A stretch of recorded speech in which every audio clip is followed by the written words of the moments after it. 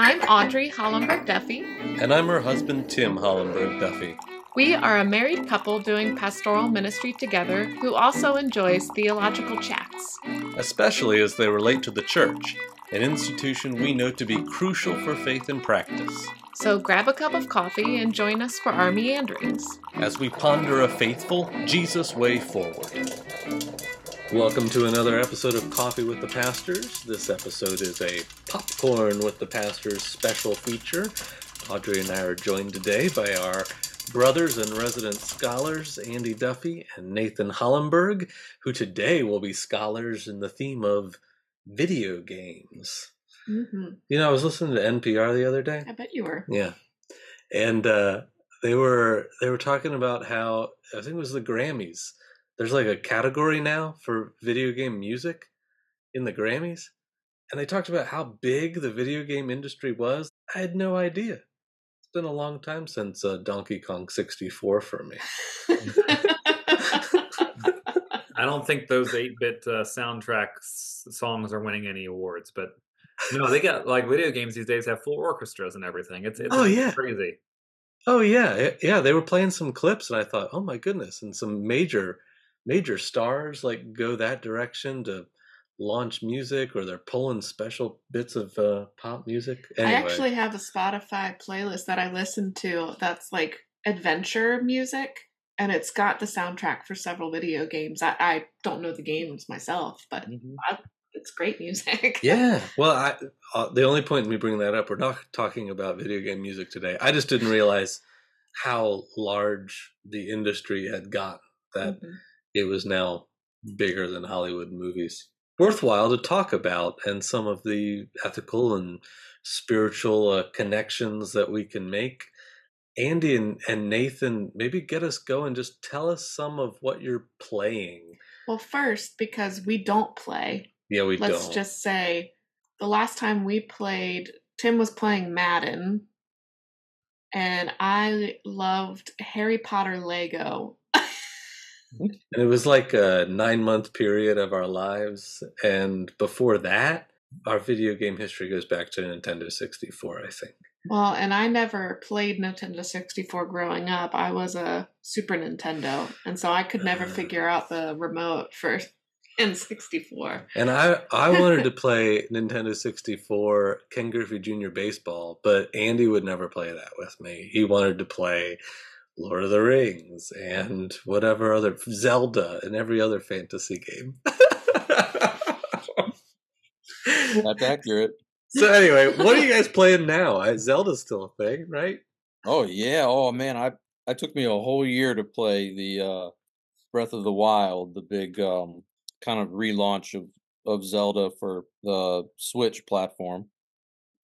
But I tend to be into those sorts of single player, open world, typically fantasy, science fiction, or some sort of historical setting, usually with moderate amounts of violence, just because of the nature of the story. I'm usually drawn to story, good story-based video games, RPGs. Which means role-player game for non-gamers. Yes. Yeah, I was about to say, yeah, you use the layman terms of where you are the protagonist. Nathan, do you play similar games? So, interestingly enough, I only play one game these days. Part of it's because it's been going on for almost 10 years now. It's an online multiplayer game. It's not World of Warcraft, if people are trying to guess, which was like the first original kind of game. But it's a game that continues to get updated with new stories. It's a cohesive story that continues to build. It's called Destiny. It's very much Star Wars-esque. There are multiple races.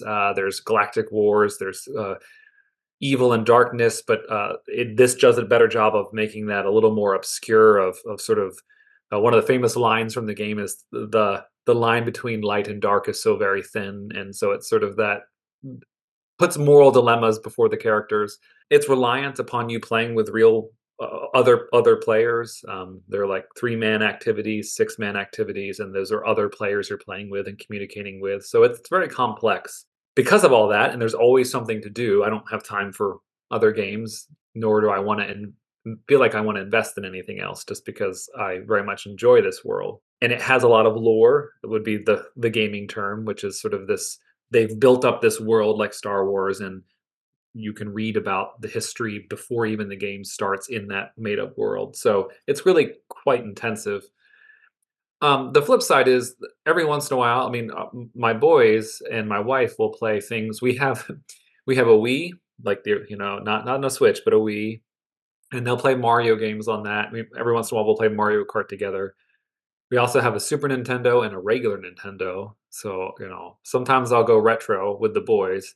I don't let the boys play Destiny because it is much more of well, it is a violent video game. You're at war essentially with the forces of evil, whereas Mario Kart, you're just throwing turtle shells at one another. So it feels a little bit different. But those are the things I'm involved in. I had an Xbox at one point, and I would dabble in kind of similar games as Andy was saying. I don't have any of those consoles anymore. I play Destiny on a computer, PC. Probably won't be playing anything else. Don't have interest in sports games or anything like that. Why did you have interest in sports games, Tim? Because I don't know. I like sports. I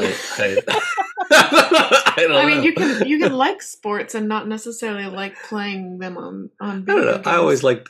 I mean, when we were Was it kids, strategy kind of things, or I don't know. My dad would often play them with me because somebody else who's on this group wouldn't, and it was interesting. I mean, he could actually play them, which was kind of cool, and the players were real. So if you were, it's kind of like fantasy sports now in some ways. Maybe you're tracking actual characters and actual clubs. So I don't know. That's what I liked to play when I was a kid. It was interesting though. We had some rules where Andy and I went to daycare, especially in the summertime. Oh yeah. Video games were a big thing, and there were like 6 guys. At least. We were all young boys. There were no girls in that daycare. The game that lasted years there was GoldenEye on Nintendo 64, and a first-person shooter kind of game. I remember how, I think, frustrated our parents were about that, and not knowing how to break that habit of all of us getting together and play. And you could play 4 people at a time and that kind of thing. And the violence was just too real and personal, and you were too involved in it that really frustrated them. I feel like, and even in my mind today, for some reason, games with guns feel different than games where I'm swinging a sword. And maybe it's because guns are too real. Like it feels disturbingly real with gunplay versus magic, or maybe that might just be me. But I remember those days of playing first-person shooter games. I remember that we could all play it together, so maybe that was a reason why we did it a lot. did your parents ever say why? I think they told us because it was too violent, and we don't do weapons in this house. I mean, that was a pretty clear rule in our house that toy weapons weren't a thing. Except lightsabers. Well, lightsabers were different. We had one weapon. Well, actually 2. We did have a version of laser tag for a while. And then we had one Nerf weapon, which was so far from looking real. It was like neon blue, and it was a like bow and arrow. With the Nerf was the quote unquote arrow. that was all we were allowed to have growing up. Yeah. And I if I remember correctly, even the laser tag was a really ridiculous looking quote unquote gun. Like it just, yeah. So like I think this is the difficult thing. It's like I'm very aware when it comes to my own sort of thinking about it that it's probably not a well thought out and even ethical, rational argument that I have, in the sense that I tend to be more okay with fantasy violence than I do sort of things that are glorifying real world violence. So I'm not a fan of and have zero interest in, and would have more issues with the games that are based off of real war, and the weapons that they're using are based off of real guns that people and soldiers use, and tactics and things. And the game I play, like I said, it's like Star Wars, and nothing is based off of sort of real world weapons. That everything is kind of magic and fantasy, and but it's still violent. I mean, the base concept is very similar. When we were going to talk about that, I was like, well, this is going to be a difficult thing because I'm not sure I have the best of sort of arguments for why I have issues with certain things. And I know we might talk about it a little bit. My bigger concern, there are games that I think just take things way too far, and the technology has gotten so good that games look more and more realistic.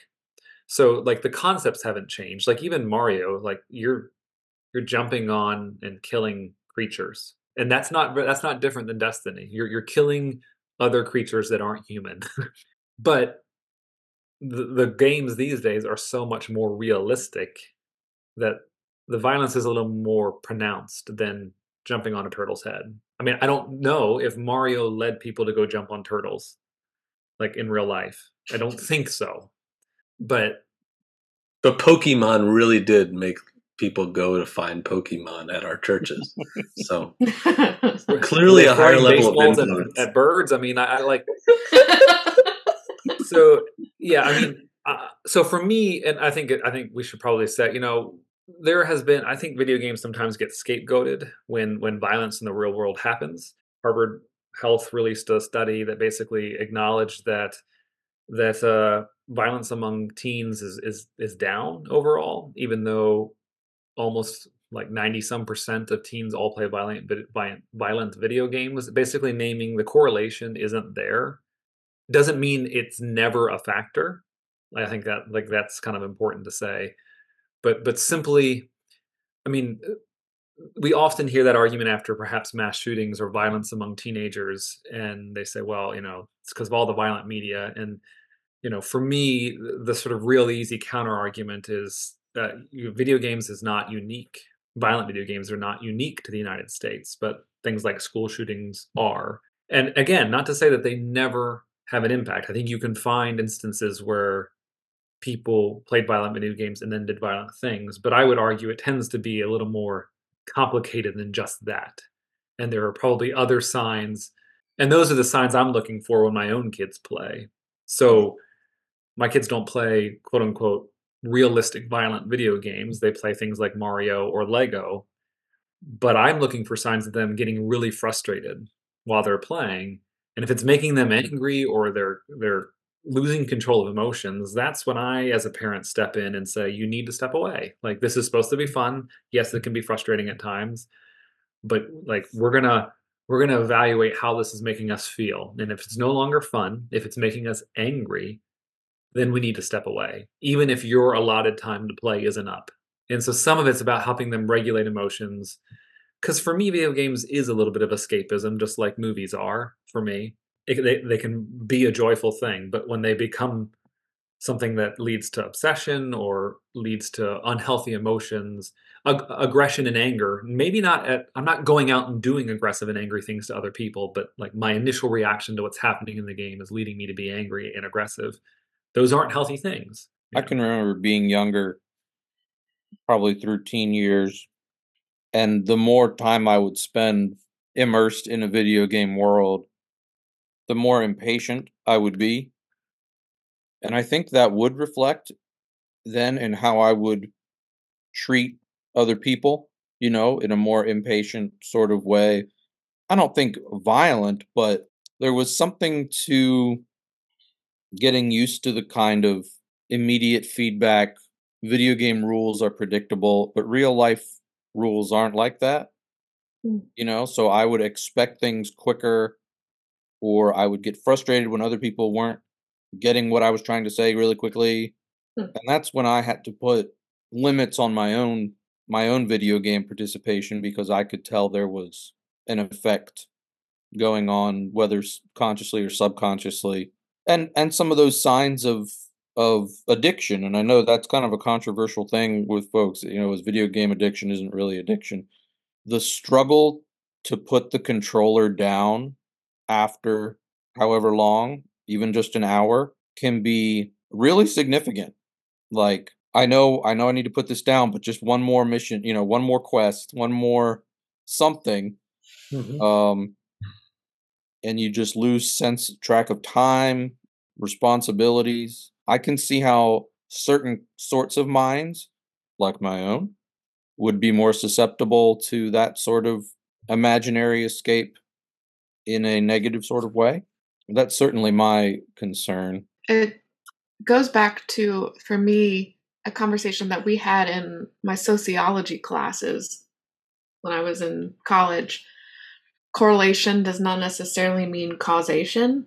And the example that they would always give for that is that there's a correlation between ice cream sales and drownings. Hmm.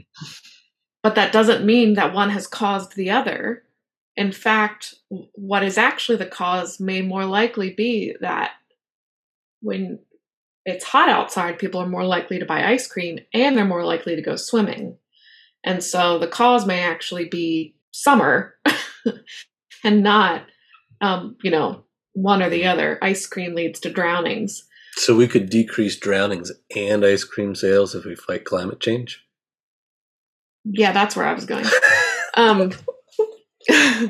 It's not like all of a sudden it won't be hot in the summer. So in part, as you were talking about, violence in real life and violent video games, what other factor have you not, like in sociology, when you're talking about trying to find causation, you need to rule out other factors. And so what other factors might be playing into violent behavior? Or are there other unhealthy behaviors that are associated with video games other than violence? So I've already heard talk about, there might not be a correlation between violent video games and violent behavior. However, there may be for some people. And so I wonder, just the isolating factor of playing video games by yourself in your house, especially if you're not playing these games where you have to team up with other people, is the isolation piece a part that goes into the violent behavior, a separation from other people. And then another conversation is one we already started having, is the addictive nature of video games for some people. Is that even maybe more of a concern in some instances than playing something violent? If you are prone to, obsess about something like a game that pulls you from responsibility or from participating in the real world, is that actually a bigger problem than playing something more violent? And in part, I think part of what the problem may be, if we summarized it, is being able to distinguish between fantasy and reality. Yeah, so I mean, like I made the comment, I said video games can be a form of escapism, which is not a negative thing, but when it becomes the baseline norm, that can be the problem. Where we're like having to leave, like we don't know how to function outside of that world. I mean, so I would say, while it's complicated, like that direct correlation perhaps isn't there. They're not finding it. It's playing video games. Like I would argue that playing violent video games does not make you violent, but I would say there are dangers and behaviors that might lead people to video games, and the video games make that worse. So if someone is already kind of aggressive and has violent tendencies, and then they play things that are violent, then that can further desensitize. If people are not learning how to socialize properly with people in the real world, and then they isolate themselves for hours and hours, then that's not getting better. That creates a problem. I think just a simple scapegoating of video games isn't the right thing. And that perhaps, like I said with my own kids, the things I'm looking for, I mean, I'm making common sense choices. Like they're not going to play things that glorify violence or video games have ratings on them, like based on the violence that are in there. Like trying to honor those is a common sense thing to do. But I'm more concerned about those sort of real world behaviors because, I mean, I'll make the comment. My youngest struggles a little bit with when things get frustrating in a video game of kind of reacting with anger. But that same behavior shows up when we play card games together that aren't violent whatsoever. It's not because he's playing Lego and in the Lego game he's using a Marvel character to defeat other people, which is violent in its own way. It's the how do I respond to something not going the way I want it to go? And that's a world behavior. And so, teaching that in video games is an opportunity, just like we try to work at that when things don't go his way at dinner time because we're not eating something he wants, or when we're playing a card game because it's a game of luck and it's not going his way. That behavior is not just video games. But if we don't address it, the video games will continue to make it worse. Mhm. I wonder about the things that we mentally and emotionally bring to any of our hobbies when we are looking to relax or when we are looking to accomplish something, right? So what are the mental, emotional needs that I feel like video games or sports or work are meeting? And if those things are out of balance with the rest of my life, I need to decide what's the most important reality that I'm currently living. If it's work, right? Or if I find that work fulfills a need, it makes me feel like I'm needed, it makes me feel like I'm accomplishing things, it gives me a sense of flow. I might become a workaholic and neglect my home life, family life, personal health because work makes me feel good. Similarly, if I'm bringing that sense to my video games, because it also has a similar sense of flow and accomplishment, even though it's all fake, but it gives me that little zap of endorphins, right? That make me feel like I'm accomplishing something. It's easy to lose yourself in that. If I'm going for, because I am angry, right? If I'm bringing that to video games, the video games, it's much like sports. It could be an outlet, right? A way for me to deal with my anger. And it could be cathartic. It could be a release, or it could fuel it more. And that all depends on our personality. Oh, I'm enjoying this violence. I feel like I can get it out of my head, out of my body this way, or ooh, it's making me even more wound up. I think people go to sports the same way. I think it can be a cathartic release of energy, or it can be an aggression fuel that they then carry out, and it just depends on the personality. Don't you think there's something about whether it's cathartic or what was the other one? A fuel. A fuel Mm-hmm. to those self-imposed limits. Because, for instance, with sports, a game, just about any game, falls in the range of 2 to 3 hours. And yet, the industry knew how popular that was, and so they sought to figure out how to expand that so that you were in their world as much as they could. And so thus we have online gambling options and fantasy teams and something that could consume your time and attention and keep you focused. ESPN in between ESPN, games. yeah, exactly. Right. I mean, if we can control this and get you so deeply invested, I think it loses catharsis, and now it's just fuel. There's no cathartic opportunity in this because it never ends. Well, and that's one of my worries, I think, with video game culture is just that, as Audrey expressed earlier, just a little bit of play, or maybe it was Nathan, an hour of play, and it's hard to pull yourself out of that.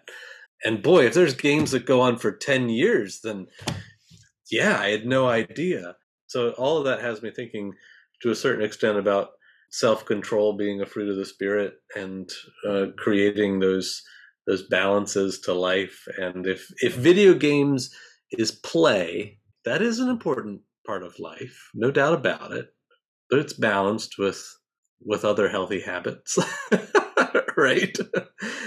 Okay, so then the one other component of video games that I do want to make sure we talk about is the online component, which I'll admit is really foreign to me because the last time I think I played an online video game, we had dial up and it was like 1999. And we had to like call our friends on the phone and say, "Hey, I'm going in. See you there in 5 minutes. My name's going to be blah blah blah." But anyway, it seems to me like the online participatory games have also gotten a lot of attention for the potential for some pretty precarious contacts. Sounds like, Nathan, your group has some establishment to it and form of trust, but you always hear about the 11-year-old who stumbles in on 30-year-olds using terrible language and talking about things that they shouldn't be talking about even when they're 35, but yeah. they do. Well, and that's a deep awareness. Again, these are the sort of tertiary things about video games that I think are important, that for me are the figuring out which video games I think are violent and are too violent for my kids is the easy part. Mhm. These online interactions, in some ways, this is another thing that parents have to deal with social media. Like, we live in a digital world, and how much access are we going to give our children to that digital world, and when? And things like Minecraft, even games that are seem on their surface kind of just really innocent, Mhm. they have online components, and if you aren't up to snuff on what those look like, you know, a lot of the gaming platforms do put in some protections. So like Xbox and PlayStation 5, you can direct message people that you are friends with, but if there is foul language, you can get in trouble. Like, there are such thing as being banned. You can report people, but that they can't control all things. If you get into a lot of games, like have you have headsets and you can talk to other players that you're playing with, and they can say whatever they want, and usually you can't do anything about it. So yeah, I mean, with the game I play with other people, my brother being one of them.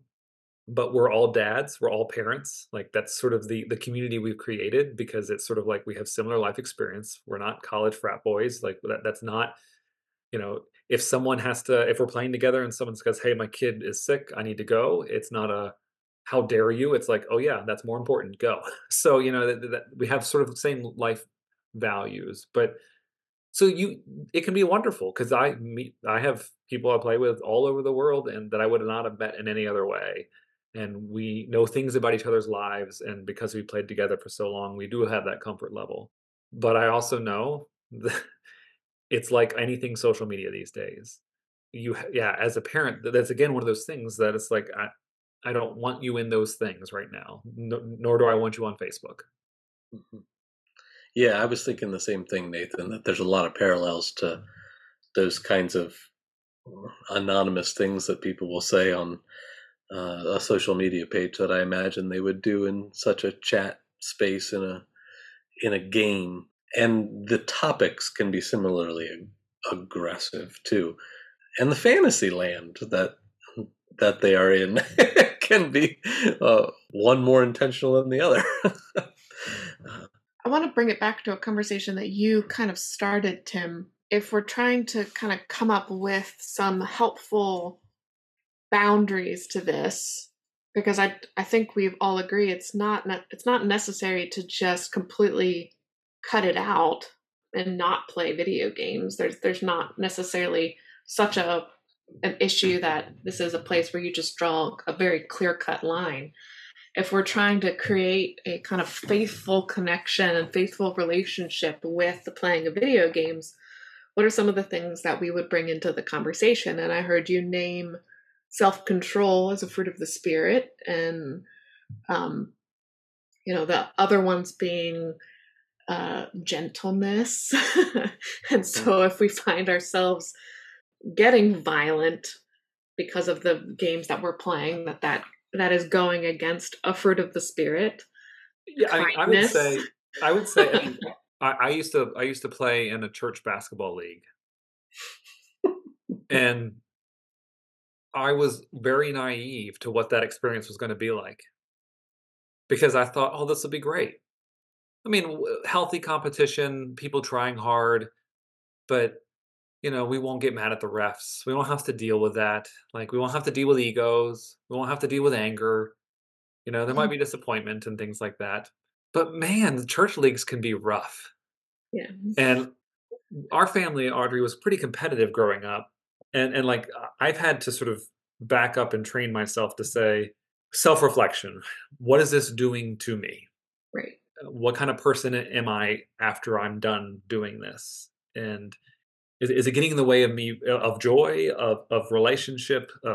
And so that's true about video games. That's true about a lot of things in our Christian walk. It's sort of whatever we are doing for entertainment value or even work. Does it bring up things in me? Does it push against the ways that I know I've been called to live as a follower of Jesus? And if video games, whether they're a violent video game or just Minecraft, remember that little thing you had the thing or not Minecraft. Oh, was that mine one? I remember playing that all the time. Minesweeper.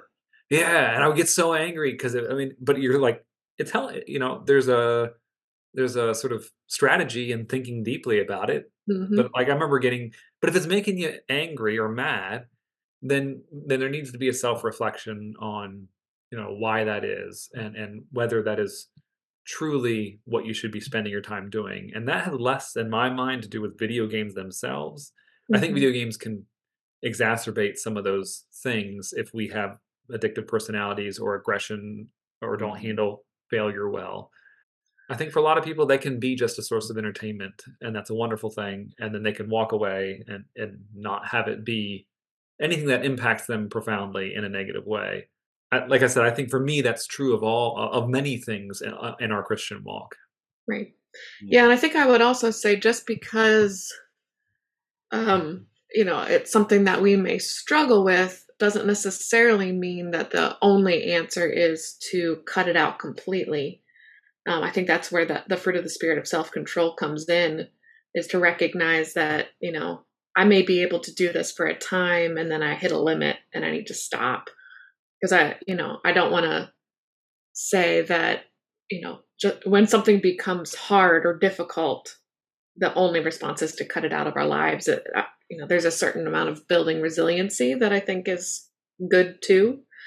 But yeah, if that self-control, being clear about when you've crossed a boundary, where that boundary is, being able to self-regulate, I think those are all important components. We could probably go on a lot longer on. Well, yeah, Tim was thinking we should ask the question: would Jesus play video games? I could see Jesus chumming and playing some Mario Go-Kart with his pals, and laughing. I have a really hard time picturing Jesus playing a first-person shooter game. Yeah, well, I think that's fair. Yeah. Personally, that's one space I think that I've drawn my own line in my life. Granted, I'm such a cheapskate that's a hobby that I just have always kind of just not bothered to gravitate towards. But we've set some very clear boundaries in our family with the use of any type of screen. For our kids, after dinner, there is no screen time before bedtime. So that time between dinner and bed is family time, where we don't utilize screens, we play games. And that's in part to help with the calming down process. We found that with Anita, being in front of a screen before bedtime made bedtime harder for her. And so that was just a boundary that we set. And so there's very practical reasons for us setting that boundary that were based on our kids as individuals and how they interacted with these things. And so I think that's an important part of the conversation is parents being aware of how these things are impacting their kids in both positive and negative ways. Could be teaching them strategic planning, puzzles, figuring things out that contribute good things to a personality, and then there could be things that and I would, and this is more parenting advice perhaps than faith advice, but I think they can kind of go hand in hand. But for me, with video games, there's an awareness that it can't just be a well, I'm plugging them in and then not paying attention because they're distracted. Now I can not have to pay attention. In particular, like an awareness that if it's creating emotions that they're not sure how to deal with, or like aggression or frustration, then that's how, then as a parent, I need to step in that moment. All right. Well, thanks for the conversation, experts on I don't think video games of the last 30 years. Yeah, we as usual, I don't feel like we gave any clear-cut answers, but I think that's kind of the point. Okay. So thank you for joining us for another exploration of Popcorn with the Pastors with Andy and Nathan. We, as always, welcome feedback and further conversation. If you want to reach out to us, feel free to message us at coffeewiththepastorspodcast@gmail.com. Until next time, this has been Coffee with the Pastors. Live for the glory of God and our neighbor's good. The primary purpose of this podcast is for conversation and faith exploration. It is intended for private, non-commercial use and does not necessarily reflect the opinion of any agency or organization.